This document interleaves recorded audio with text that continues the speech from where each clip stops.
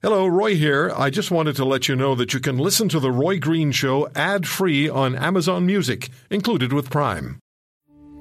We took it all. We brought them to our land. An endless night, ember hot and icy cold. The rage of the earth. We made this curse. Carved it in the blood on our backs. We did not see. We could not, but she did. And in the end... What will I become? Senua's Saga. Hellblade 2. Play it now with Game Pass. Welcome to the Roy Green Show podcast. I believe very much the Emergency Act was a measure of last resort, and that it was incumbent upon us to, first of all, either exhaust all existing authorities or acknowledge that they would not be successful and could not be used for a number of different reasons. And we were hearing that type of feedback from law enforcement about the enormous challenges they were facing. Yeah, but you didn't hear from law enforcement that you should enact or invoke the Emergencies Act. You didn't hear that, Mr. Blair. You should know that. You're former chief of police of Toronto. And it doesn't matter what you believe or anybody believes. It's the writing, it's the words in the act that matter. And that was carefully crafted. And I spoke about that with my next guest just a few days ago. And my next guest is Perrin Beatty. And Mr. Beatty, as you know, as we've been saying, is president and CEO of the Canadian Chamber of Commerce. And he's the former Minister of National Defence in the government of Brian Mulroney. Now, you know the Emergencies Act became law in this country in 1988, and it replaced the War Measures Act, which was very, very heavy-handed. Anyway, I asked Perrin Beatty about the language in the Emergencies Act. You're going to hear this.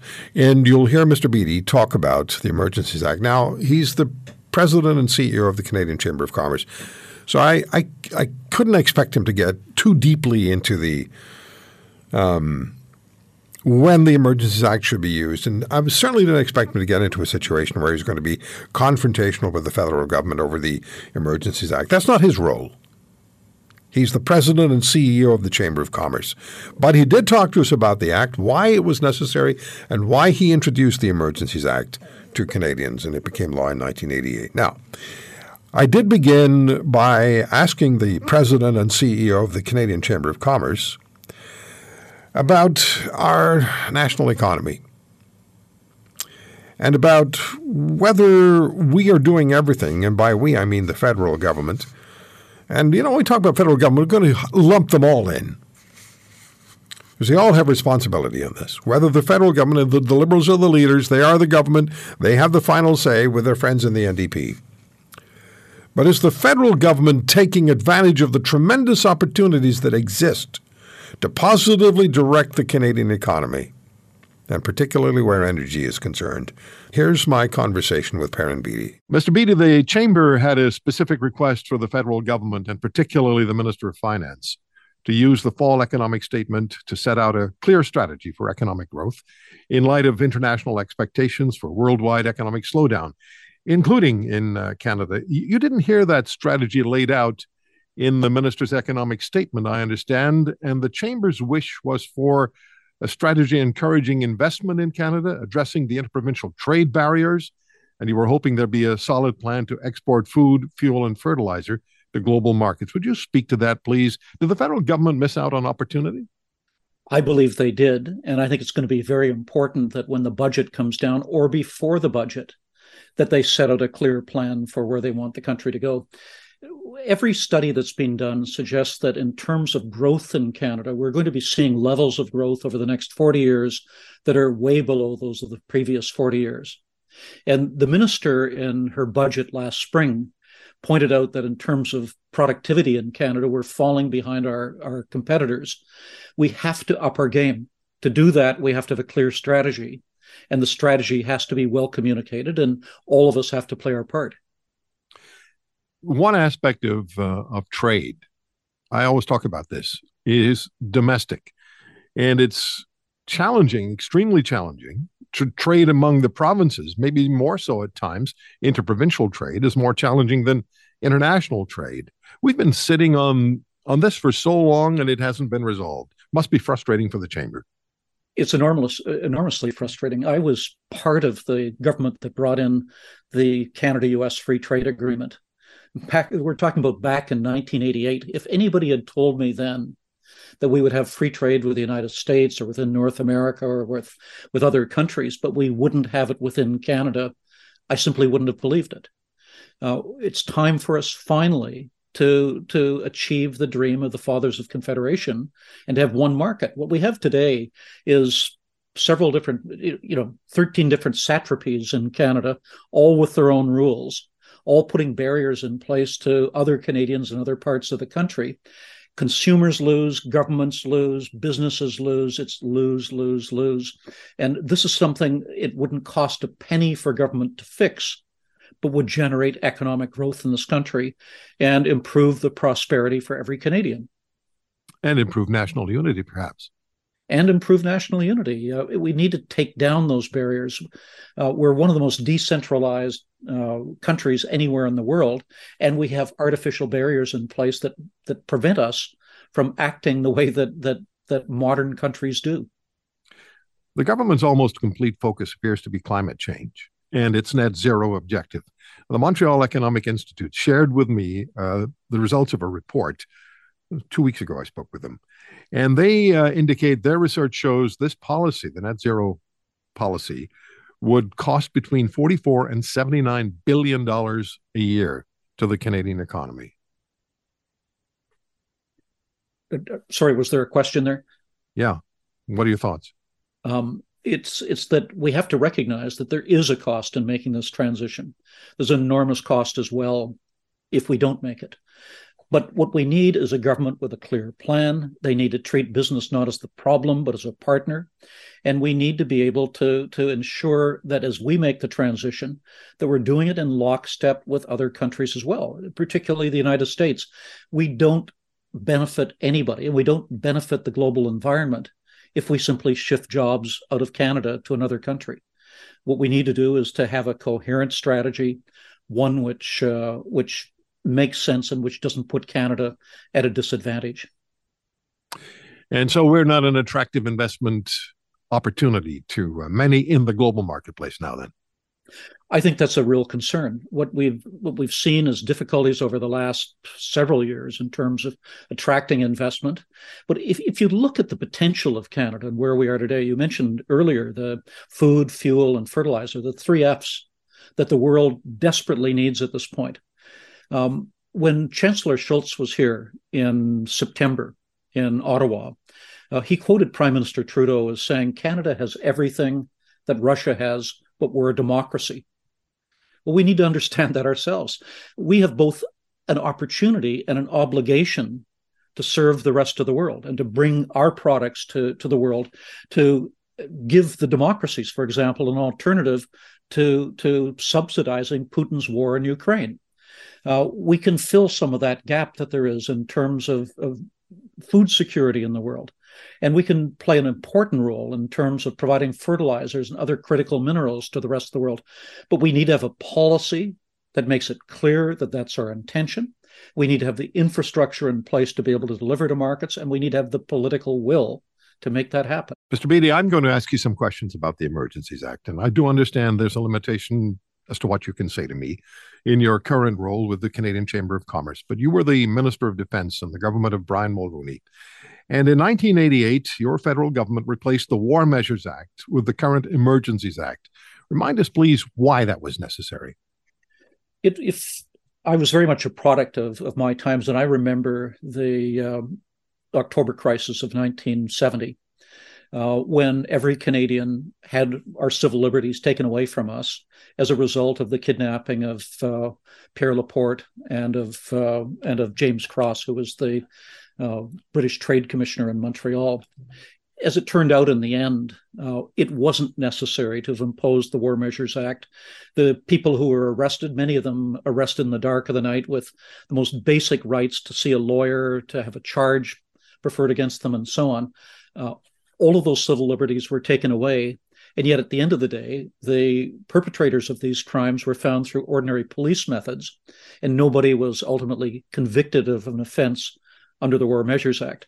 As a result, then, with this having been the single gravest suspension of civil liberties in our lifetimes, what I wanted to do was to bring in legislation that would recognize that there will be instances where we'll have emergencies. It could be an earthquake in the lower mainland of British Columbia, or it could be a civil insurrection of some sort, or it could be war.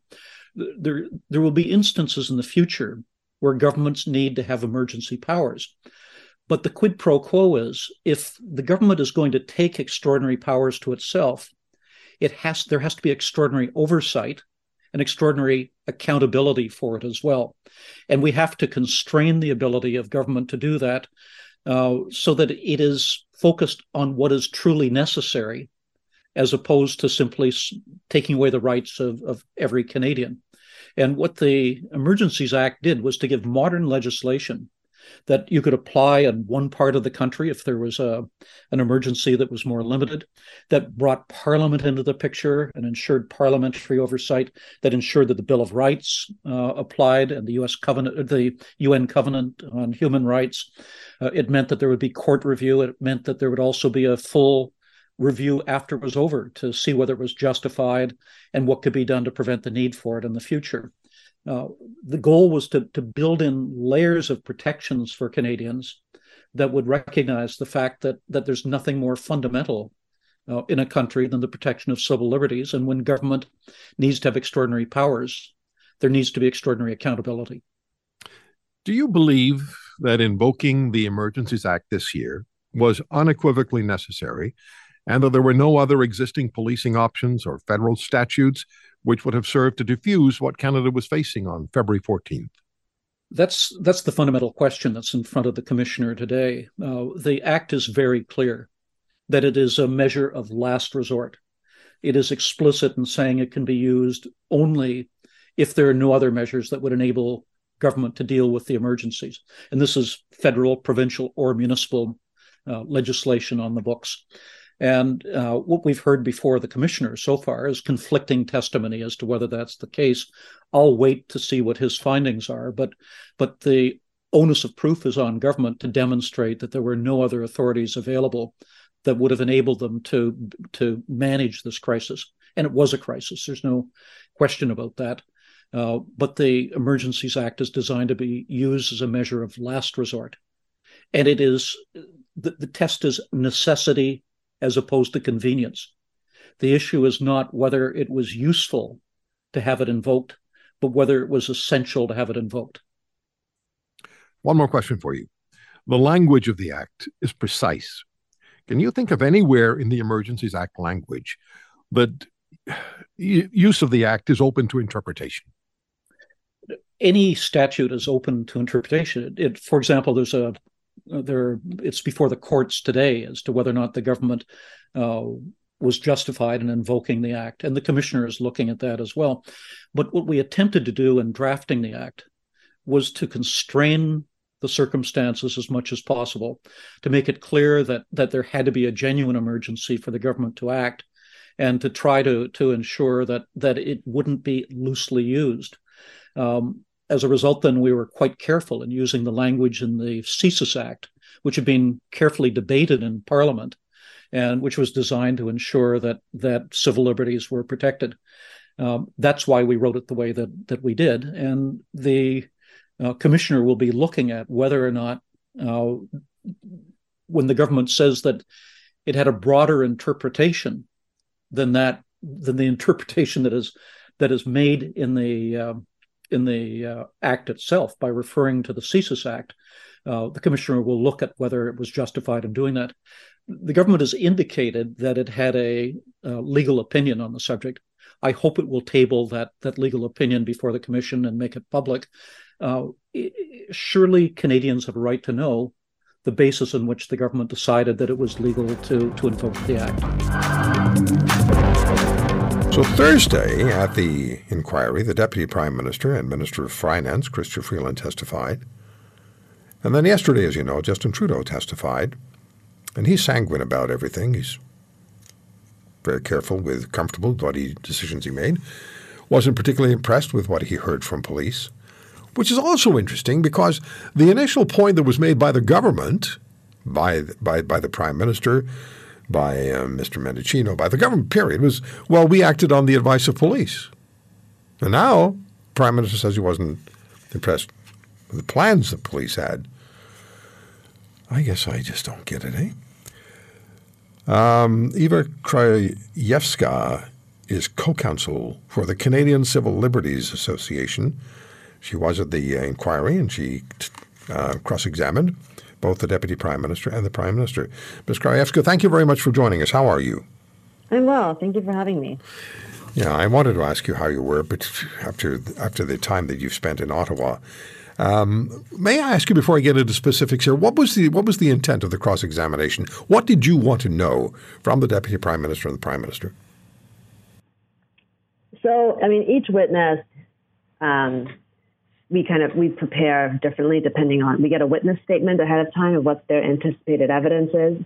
We have to plan what our objectives are. And then sometimes our plan changes depending on what comes out in their examination in chief by commission counsel. Sometimes things are covered, or sometimes things come up and you're like, oh God, I gotta ask a follow-up question about that. So for the Deputy Prime Minister, Freeland, the question for us really was, her basis for invoking the act was the economic turmoil that the blockade of the bridge in Windsor was having and potential other blockades were having.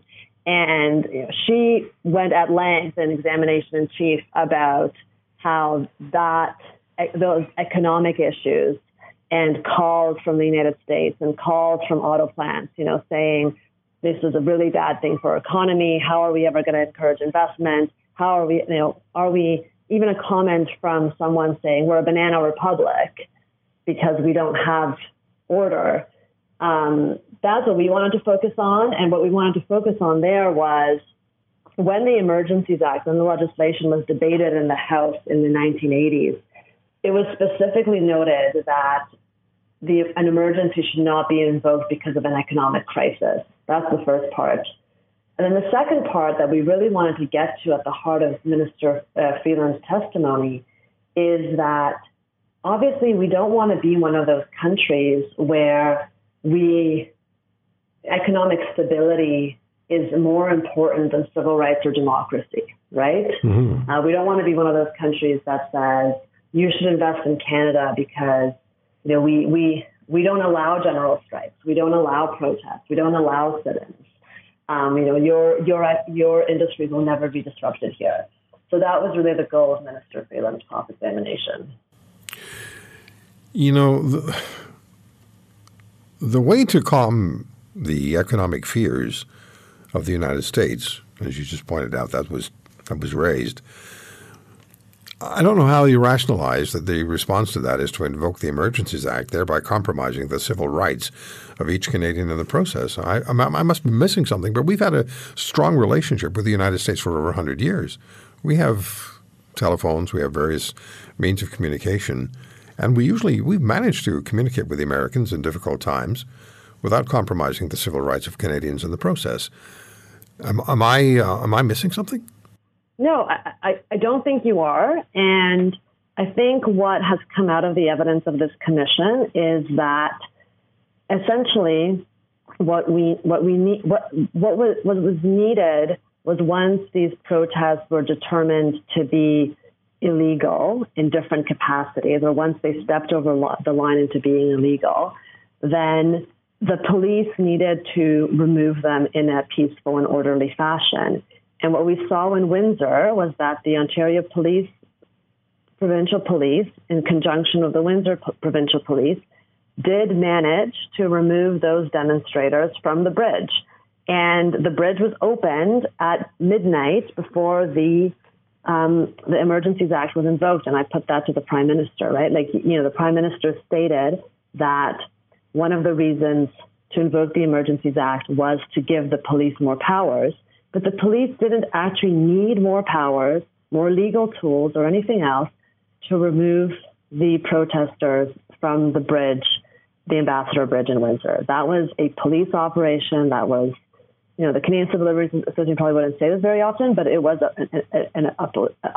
a police operation that was well conducted, where people did not get hurt, where a few people got arrested, but that overall, compared to what we saw at the G20 or other places, was a police operation that was well conducted. So I don't think that, I agree with you, I don't think the invocation of the Emergencies Act is necessary in order to convey that we're able to deal with disruptions in an appropriate fashion. Yeah, and as you said, the disruption, the demonstration, blockade, call it what you will, of the Ambassador Bridge was over by midnight on the 13th, and they didn't invoke the Emergencies Act until the 14th. So if your argument is we needed it for that particular situation, the argument falls apart because there was no protest any longer. Right. And so what the Prime Minister would say in response to that is that they needed to make sure that the people who were doing that were not going to regroup and go off and block another bridge or another border. And, to me, that sounds like it almost sounds like, then you're invoking the Emergency Act as almost a precautionary and preventative measure, which is not what it's intended for. That's not what it's intended for. And the second thing is, I think we saw that after what happened in Ottawa and the occupation in Ottawa that was really created because the trucks were permitted to park there originally, other cities that were faced with similar convoys were able to manage those. So Toronto and Quebec City and other cities throughout Canada, the police basically managed those protests by not allowing them to park or stay in any designated place for too long. They kept them moving through. So I don't think, I'm not sure that it's reasonable to say, well, after Windsor, these people would have moved to Sarnia or Niagara or wherever, because I think by that point, the police had a much better understanding of how to manage this and were managing it. It's not an issue of if, maybes, and possibles. The Emergencies Act, and I just played back the interview that I recorded with Perrin Beatty a few days ago, very specific about what the language of the Act is, and the Act is very, very direct. And we had CSIS and police forces, RCMP, Ottawa Police, the OPP, Ontario Provincial Police, saying that they didn't believe that the threshold had been met to engage the Emergencies Act. What did you come away with? What was the takeaway, Ms. Krajewska, from your cross-examination of Mr. Trudeau? So my takeaway for the Prime Minister's examination really is, I think if you listen to his entire examination, all of his evidence, and if you listen to all the minister's evidence, I think there's one. I think we cannot discount how this was affecting each of them personally. This was happening in Ottawa. It was happening to their staff. It was happening to them. And they were all frustrated. You mentioned in your introduction the text messages between Minister Lametti and Minister Mendocino. We saw other text messages. We know the clerk of the Privy Council was frustrated with the police inaction. They were very frustrated that the police were not taking action that they thought ought to be taken. So I think there is that element. The second part for my cross-examination of the Prime Minister really is, you may have discussed this on your show, and I think you alluded to it a little bit, is that the threshold for invoking the Emergencies Act is that there has to be a threat to the security of Canada as defined in the CSIS Act. Now, the director of CSIS said that he did not think that threshold was met. And the way in which the government has looked at that has said, well, that's the CSIS director determining something for the purpose of the CSIS Act. But when the governor and council, meaning the Prime Minister on the advice of the clerk of the Privy Council and his cabinet, is looking at that same threshold, they're looking at it for a different purpose, in a different context, and they're looking at different inputs. And that was his evidence. And in cross-examination, I put to him, when CSIS is deciding to conduct surveillance, like when they're looking at whether there's a national security threat, it's when they're looking at conducting surveillance on one person. That's a high threshold. That's serious. I said to him, when you're invoking the Emergencies Act, that threshold can be no lower than when CSIS is looking at one individual. And he agreed. So he agreed that threshold has to be met, and it's going to be up to the commissioner to decide whether it was met in this case. We took it all. We brought them to our land. An endless night, ember hot and icy cold. The rage of the earth. We made this curse. Carved it in the blood on our backs. We did not see. We could not, but she did. And in the end... What will I become? Senua's Saga. Hellblade 2. Play it now with Game Pass. We expect all Veterans Affairs Canada employees to interact with veterans with care, compassion, and respect. And the actions of this one employee is simply disgusting, and I condemn this behavior in the strongest terms. Veterans Affairs Minister Lawrence MacAulay. On what we've been finding out is, so hello everybody, welcome. What we've been finding out is so disturbing. I initially saw a Global News report about Canadian Armed Forces member suffering with PTSD being offered assisted death by a Veterans Affairs Canada staffer. The people whose job it is to provide information, to provide support, their support personnel. The men and women in the military go through some very difficult realities, and post-traumatic stress disorder is a very real fact of life for many in the military. And we now know that,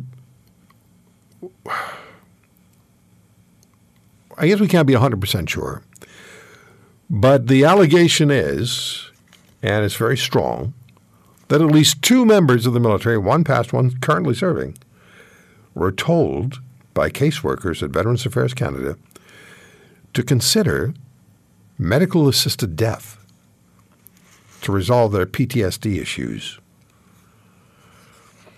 Former CAF member and now host of the podcast Operation Tango Romeo, Mark Meinke, shares he's spoken on his podcast with both a CAF veteran and a serving member, both suffering with PTSD.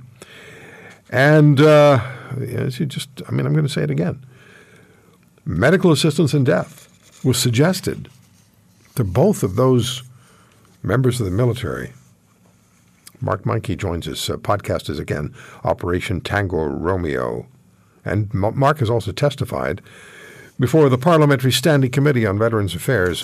Mark, thank you for joining us. I'm not terribly encouraged by the words of Minister MacAulay. We're going to look into it. Essentially, is what he said. That doesn't cut it. Well, you're going to be even less pleased when you hear what I heard last night. So there's been some news since we spoke last, Roy. So let's go back to what the minister said. So the minister first said at the first meeting of the Standing Committee of Veterans Affairs, when he showed up, that actually it was the deputy minister that said, absolutely 100%, we are sure that there's only one veteran that this has ever happened to. It's never happened, and our investigation has absolutely concluded that. And the deputy minister, Ledwell, I think, Paul Ledwell, said that like 2-3 times because he was grilled on it. He goes, no. Well, how can you conclude that if the investigation isn't over? He's like, oh, no, but we have. The investigation says that this has only happened one time to one veteran, that's it. Well, when another veteran came forward to me, and this one is actually willing to testify, and then I let the cat out of the bag the day before the second hearing, which was on the 24th, they got out in front of it with the spin machine, and they said, okay. So, yeah, it's more than one. we've now counted 4 veterans that this has happened to. But it's only one veteran service agent. This time we are sure. Our investigation has shown it's only one veteran service agent, but yes, it happened 4 times. Well, the 4 times that he cited, none of them included the new guy who's going by the pseudonym Bruce, who came forward to me, who again was written about in the National Post. So the count is now 5. But there's only been one. Yeah, but there's only been one time. It's never happened. So the goalposts keep moving. Well, Mark, it's stunning that they would do that. They haven't had the investigation. They haven't conducted an investigation. So you have a deputy minister getting up, and this is damage control of the worst kind. Because once you're on the record with something, we've always said, don't say to me today what you don't want me to play back for you tomorrow. But that's so ludicrous to say. I mean, you've talked to 2 of them, and you have the deputy minister getting up and saying, no, it's only one. No, it's only one. It's ludicrous. They didn't know about the second one until the morning of the of the next hearing. So I caught them off guard. If I was a bit smarter, I would have let it out of the bag after they testified the second time. Do you know what this is about? This is about veterans. This is about you and every other veteran in the military. This is about the men and the women who struggle, who suffer. And it's about doing the right thing for each and every one of them. That's the expectation.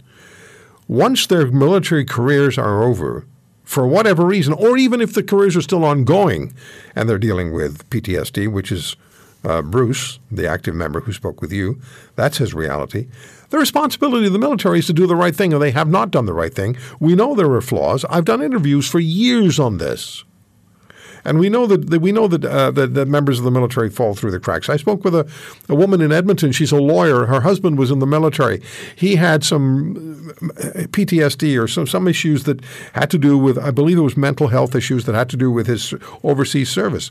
They were going to toss him out of the military before he became eligible for pension. I think I've got this exactly correct. And then when she started talking about it, she talked to me about it on the air. The military said, "No, we won't do it now. No, we're not going to release him from the military." But then when the dust settled down a bit, Mark, guess what they did, or attempted to do. And these exact same stories, like what you're referencing, Roy, is even worse within the RCMP. So because of my show, it's a trauma recovery podcast for veterans, first responders, and their families. So there's a few things that the show does. One, I'm an aggregate for resources. So I find experts from around the world, from all kinds of modalities of healing, bring them on the show, and we talk about what they have to offer. Because what Veterans Affairs has to offer is very little. And so to build that out, I'm finding other resources, better mousetraps.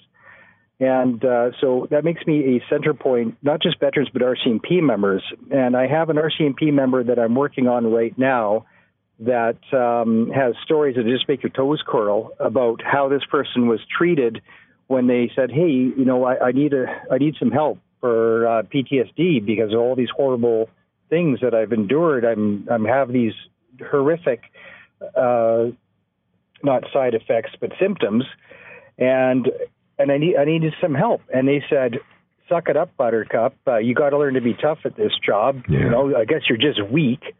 I thought we were past this. Mark, that's exactly what I heard from a Toronto Police Service sergeant a few years ago. Sure. We did a series on PTSD, and the Toronto Police Service sergeant said exactly the same thing. That because he had PTSD, he felt he was being ridiculed by those around him, and particularly by his superiors.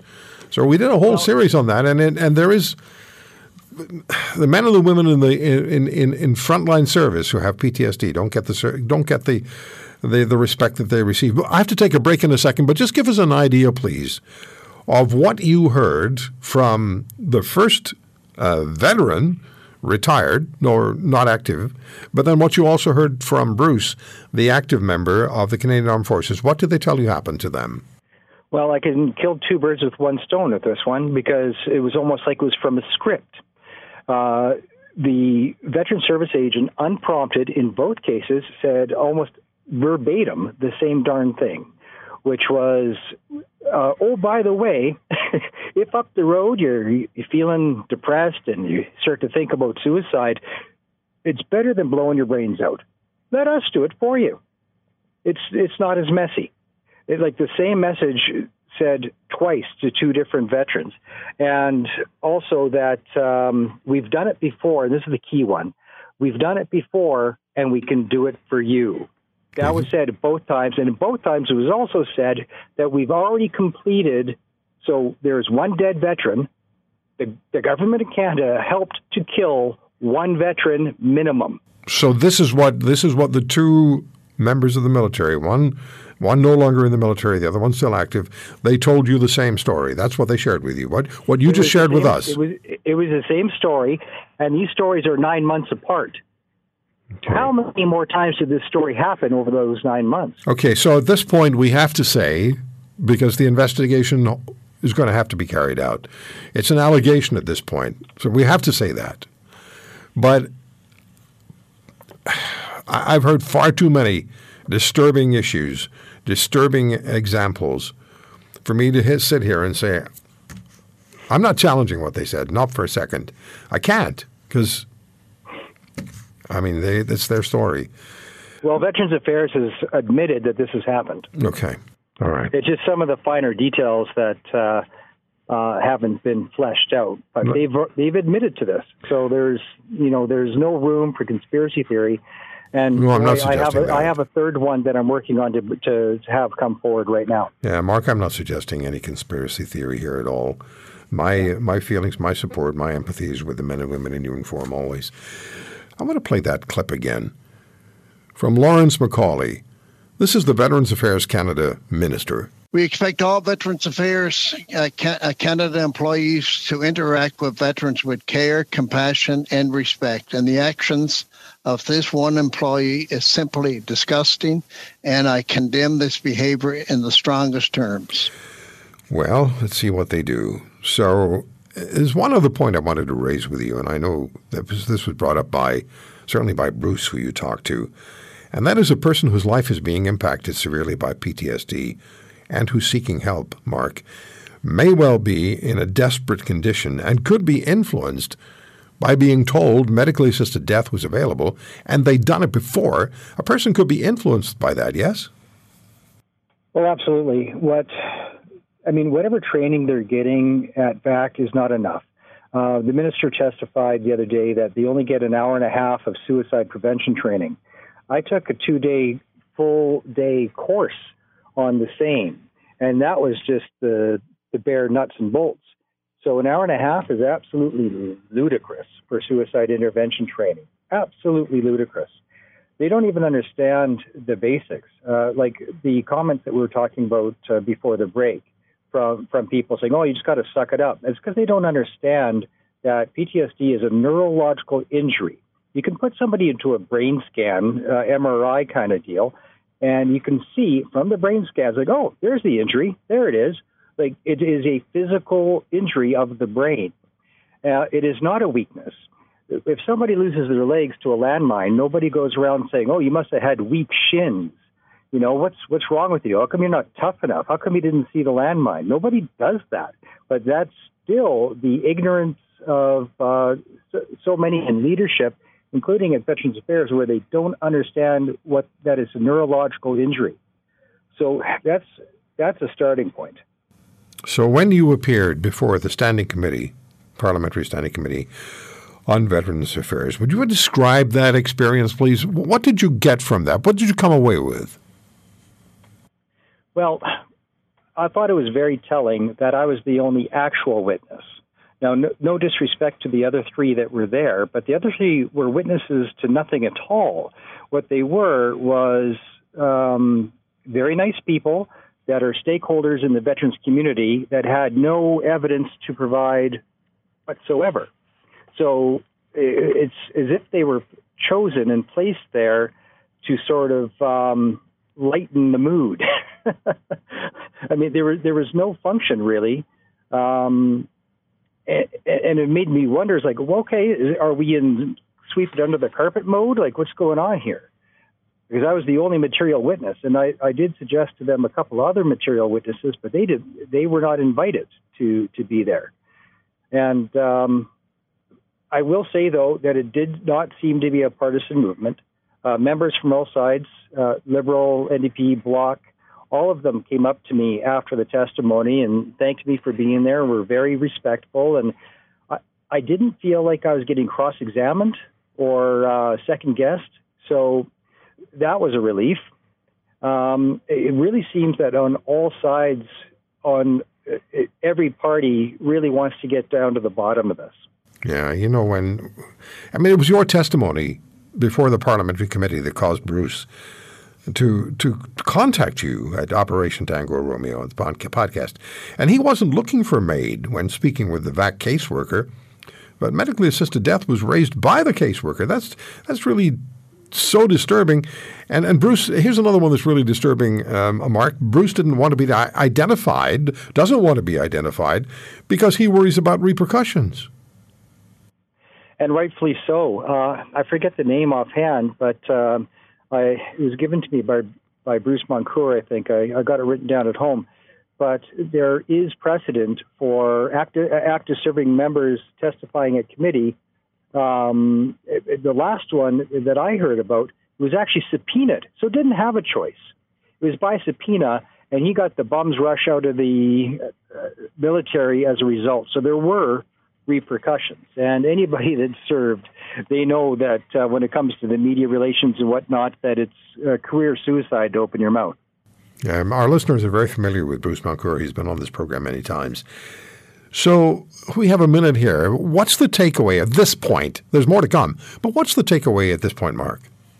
Well, for the listeners, what I've been hearing from people is the apologists. Like, well, it was probably isolated incident. Well, now we know that's not true. Well, maybe it's only just one service agent. And what we haven't got to yet is I have proof as of last night that there is absolutely a second service agent. So this is not just one service agent. And I'm working carefully and gently with that person to find a way for them to come forward with that. Okay. Hopefully they do it and I don't have to do it for them. But okay. I'm working on that now. So prepare yourselves. This could be a systemic thing. I don't think it's just two rogue employees that have the same perverted kink to offer MAID to people. As you know, and we said this at the beginning of the program, during 2022, we lost several NHL stars, including the incomparable Guy Lafleur, Mike Bossy, Clark Gillies, and this week Borje Salming. The Maple Leafs all-star defenseman, who perhaps more than any other non-North American born, raised and trained NHL player, opened up the league to the entry of the international star players. He arrived with Inga Hammarström from Sweden, and Inga Hammarström would return to Sweden fairly quickly, but Borje Salming faced the challenges placed in his way, and he earned the respect and certainly was a tremendously skilled hockey player who won over fans over his 16 seasons with the Maple Leafs. All-time leader in games played at 1,099 points by a defenseman, 768. And in 1996, Borje Salming was inducted into the Hockey Hall of Fame, and in 2017 was included in the NHL's 100 Greatest Players lineup. Earlier this month, he was present in Toronto for 2 nights of being honored during the Hall of Fame weekend, and almost everyone by then knew Borje Salming's battle with the ALS was ongoing, and as we know, he died earlier this week. Joining me is one of the all-time great NHL players, former captain of the Montreal Canadiens, who played for the Habs for 12 seasons from 1982 to 1993-94, before concluding his career with the St. Louis Blues and the Dallas Stars. Guy Carbonneau, who, of course, faced Borje Salming on the ice. Guy, thank you very much for joining us, coming back on the program. It has been a rough year. We've lost many great stars, including your very personal friend, Guy Lafleur.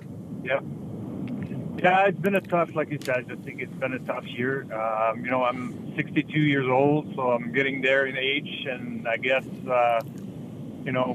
everybody's aging, and we're just in that part of the great NHL players that are a little older, and so it was I think it's going to keep going, but it was unfortunate to lose all those great players in a close period of time. Yeah. I was thinking earlier today, and you spoke with us on the air in April after the death of your friend and Canadiens legend Guy Lafleur. I was thinking this is where strong team structures and players, alumni staying in touch would be really important. And you have that with the Habs, don't you? Yeah, we did. I think Montreal Canadiens was one of the first team really to get the alumni involved. They spent and they still spend a lot of money, trying to keep that together. We're helping a lot of older players. Everybody knows the salaries in those days were not as high as today. So a lot of people are in need. There's a lot of injuries, illness. Whatever, drugs, alcohol. Guy, you were just talking about how important the structure is within a team and the alumni. Yes. Yeah, I mean, I think that's part of it. Like, I'm on the board here with the Canadiens alumni, and I'm on the board with the NHL alumni. And we I think what we see in the last 10, 15, 20 years is a lot of, I guess people are getting older, and the salaries were not as high, in those days than it is today. So a lot of people are in need, whatever medical attention, money, attention. As we see, and as we say in those associations, the time that you play in the NHL is a lot shorter than the time you spend on the alumni sheet. So, it's fun to be involved, but I think you see it more and more often now throughout the NHL, not just here in Montreal, but I think pretty much every team now understands the situation and really work hard to have some stuff that we can provide to those people are in need. Yeah. When you think of Börje Salming, what are your memories of him? Well, I mean, it was in those days like there was not a lot of Europeans in the NHL. I think we were talking about that this week because I think everybody was trying to remember things about Börje, but he was one of the first Europeans, definitely one of the first Swedish players to play in the NHL. And I remember when Mats Naslund came in with the Montreal Canadiens, it was not easy for him. I mean, they were, I would say, abused, but there were this, I think, and playing against Börje, he was a tough player on the ice, but he got abused a little bit, being a defenseman in the corners. There was a lot of people that were not happy to see those guys on the ice, so you have to give credit to those guys first to leave their country, leave with their family to play in a different style of game, and not only they were great players on the ice. So, and he was one of those guys. Was one of the great players that played throughout the years. Like you said, he had a 17-year career. I can only say good things about him. Like he was not easy to play against. He could play both sides of the ring, like offense, defense, and like I said, he's a tough guy to play against. Yeah, and we keep hearing how good a teammate he was and how much his teammates really enjoyed being around him. He was just a good guy. And he did open the door for international players. Yeah, I think we saw that, last couple of weeks ago during the Hall of Fame. Like you said, he was there for 2 days, and I think everybody that had the chance to play with him and be around him in those days were there, and there was not a lot of people that didn't cry and when we had that ceremony on the ice. Yeah. It's interesting, just as fans, we really, of course, adopt certain players, right? We just have our favorite players. You were certainly always one of my favorite players. Guy Lafleur was always one of my favorite players. Patrick Roy. My heart bleeds red, white, and blue, right? So it's always going to be, if I choose an all-star team, it's going to be all Montreal Canadiens. That's just the way it is. Is that right? Well, but it's, yeah. But when we lose these players, for the fans, we don't know you personally, but you're a part of our lives. You're such an important. We sit down and we pay attention to a game because you're playing. And that's, you reach into people's homes and you reach into their hearts. And when a player dies, it's like a personal loss to the fans. Exactly. Yeah. Yeah, I think we saw that with more like, especially this year with Guy Lafleur. I mean, you can do or say the same thing about Jean Beliveau and Maurice Richard when they died, but like, television was not as popular in those days than it is today.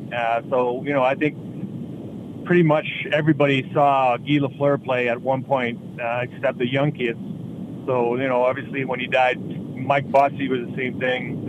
Clark Gillies was the same. So when you lose those guys, you kind of connect with more people, and more people have had the chance to see them. And they're, like you said, the attachment of a team, and every time you lose a guy like that from that team is huge. Yeah. I'm just going to share one quick story with you about Jean Beliveau.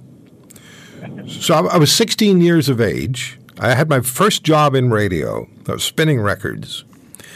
And the story came out that Sam Pollock, I don't know whether Sam Pollock was general manager of the Habs, whether he was just trying to get attention, but there was a story that he was considering maybe trading Jean Beliveau.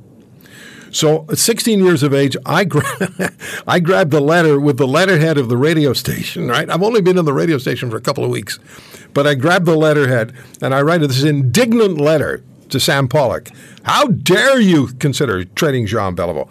And I was a 16-year-old kid. I wrote this letter that just ripped Pollock, and I sent it. And I sent a copy of it to Jean Beliveau. And I let him know where I was working and what the phone number was, right? So the next weekend I'm working, and the phone rings in the studio, and I answer, and I hear that voice, Guy. There was no mistaking who it was. Yeah. It was Jean Beliveau. And he said, he said very kindly, he says, Monsieur Green, I just want to thank you for the letter you wrote. It means a lot. Thank you. That not only made my day, it's made my life. I never forgot that. Yeah, he was a great man. I keep saying this to people. I was drafted at 19 years old. I'm a kid from Quebec City. I played hockey since I was young. And every Saturday when you watch the game, there was the Montreal Canadiens. So obviously Maurice Richard, which I didn't see that much, Jean Beliveau, but Guy Lafleur and all those guys were part of my life. And, having a chance to be drafted by the Canadiens and starting my career, I have the chance to go see the Canadian once in a while. But, in my days, when I started, like Jean Beliveau and Maurice Richard and Henri Richard and Yvan Cournoyer and all those guys were always at the rink. Whatever it was games, after games, before games, they would come in the room, and every dinner or event that we had, those guys were always around and willing to talk to us. So it was a really good time to start a career. Yeah, absolutely. Can I ask you a favor? Could you give me an idea of who might make Guy Carbonneau's all-time all-star five starting players lineup? Well, if you talk about guys that I didn't play with, there's always going to be debate. I had the chance to play with and against, not with, but against Wayne Gretzky, and it's tough not to put him at center. I know some people would say Mario Lemieux, and it would be a good choice, but for me, I think Wayne, with all, broken the records and things like that, I think I would put Wayne. I definitely put Red Hall as right wing, or Guy Lafleur. It's so hard. Yeah, it is. So many good players around. But I think I would put Wayne there. Definitely, I think Guy Lafleur on the right wing. Defenseman is probably be Bobby Orr, and Nicholas Lidstrom was not that bad either. He wasn't, eh? 7 Norris in goal. That would be, I played with Patrick so many years, and I won 2 cups with him, so I have to put him there.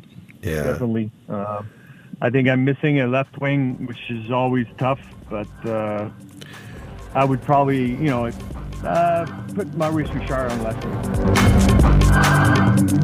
Thank you for listening to today's podcast. If you want to hear more, subscribe to The Roy Green Show on Apple Podcasts, Google Podcasts, Spotify, Stitcher, or wherever you find your favorites. And if you like what you hear, leave us a review and tell a friend. I'm Roy Green. Have a great weekend.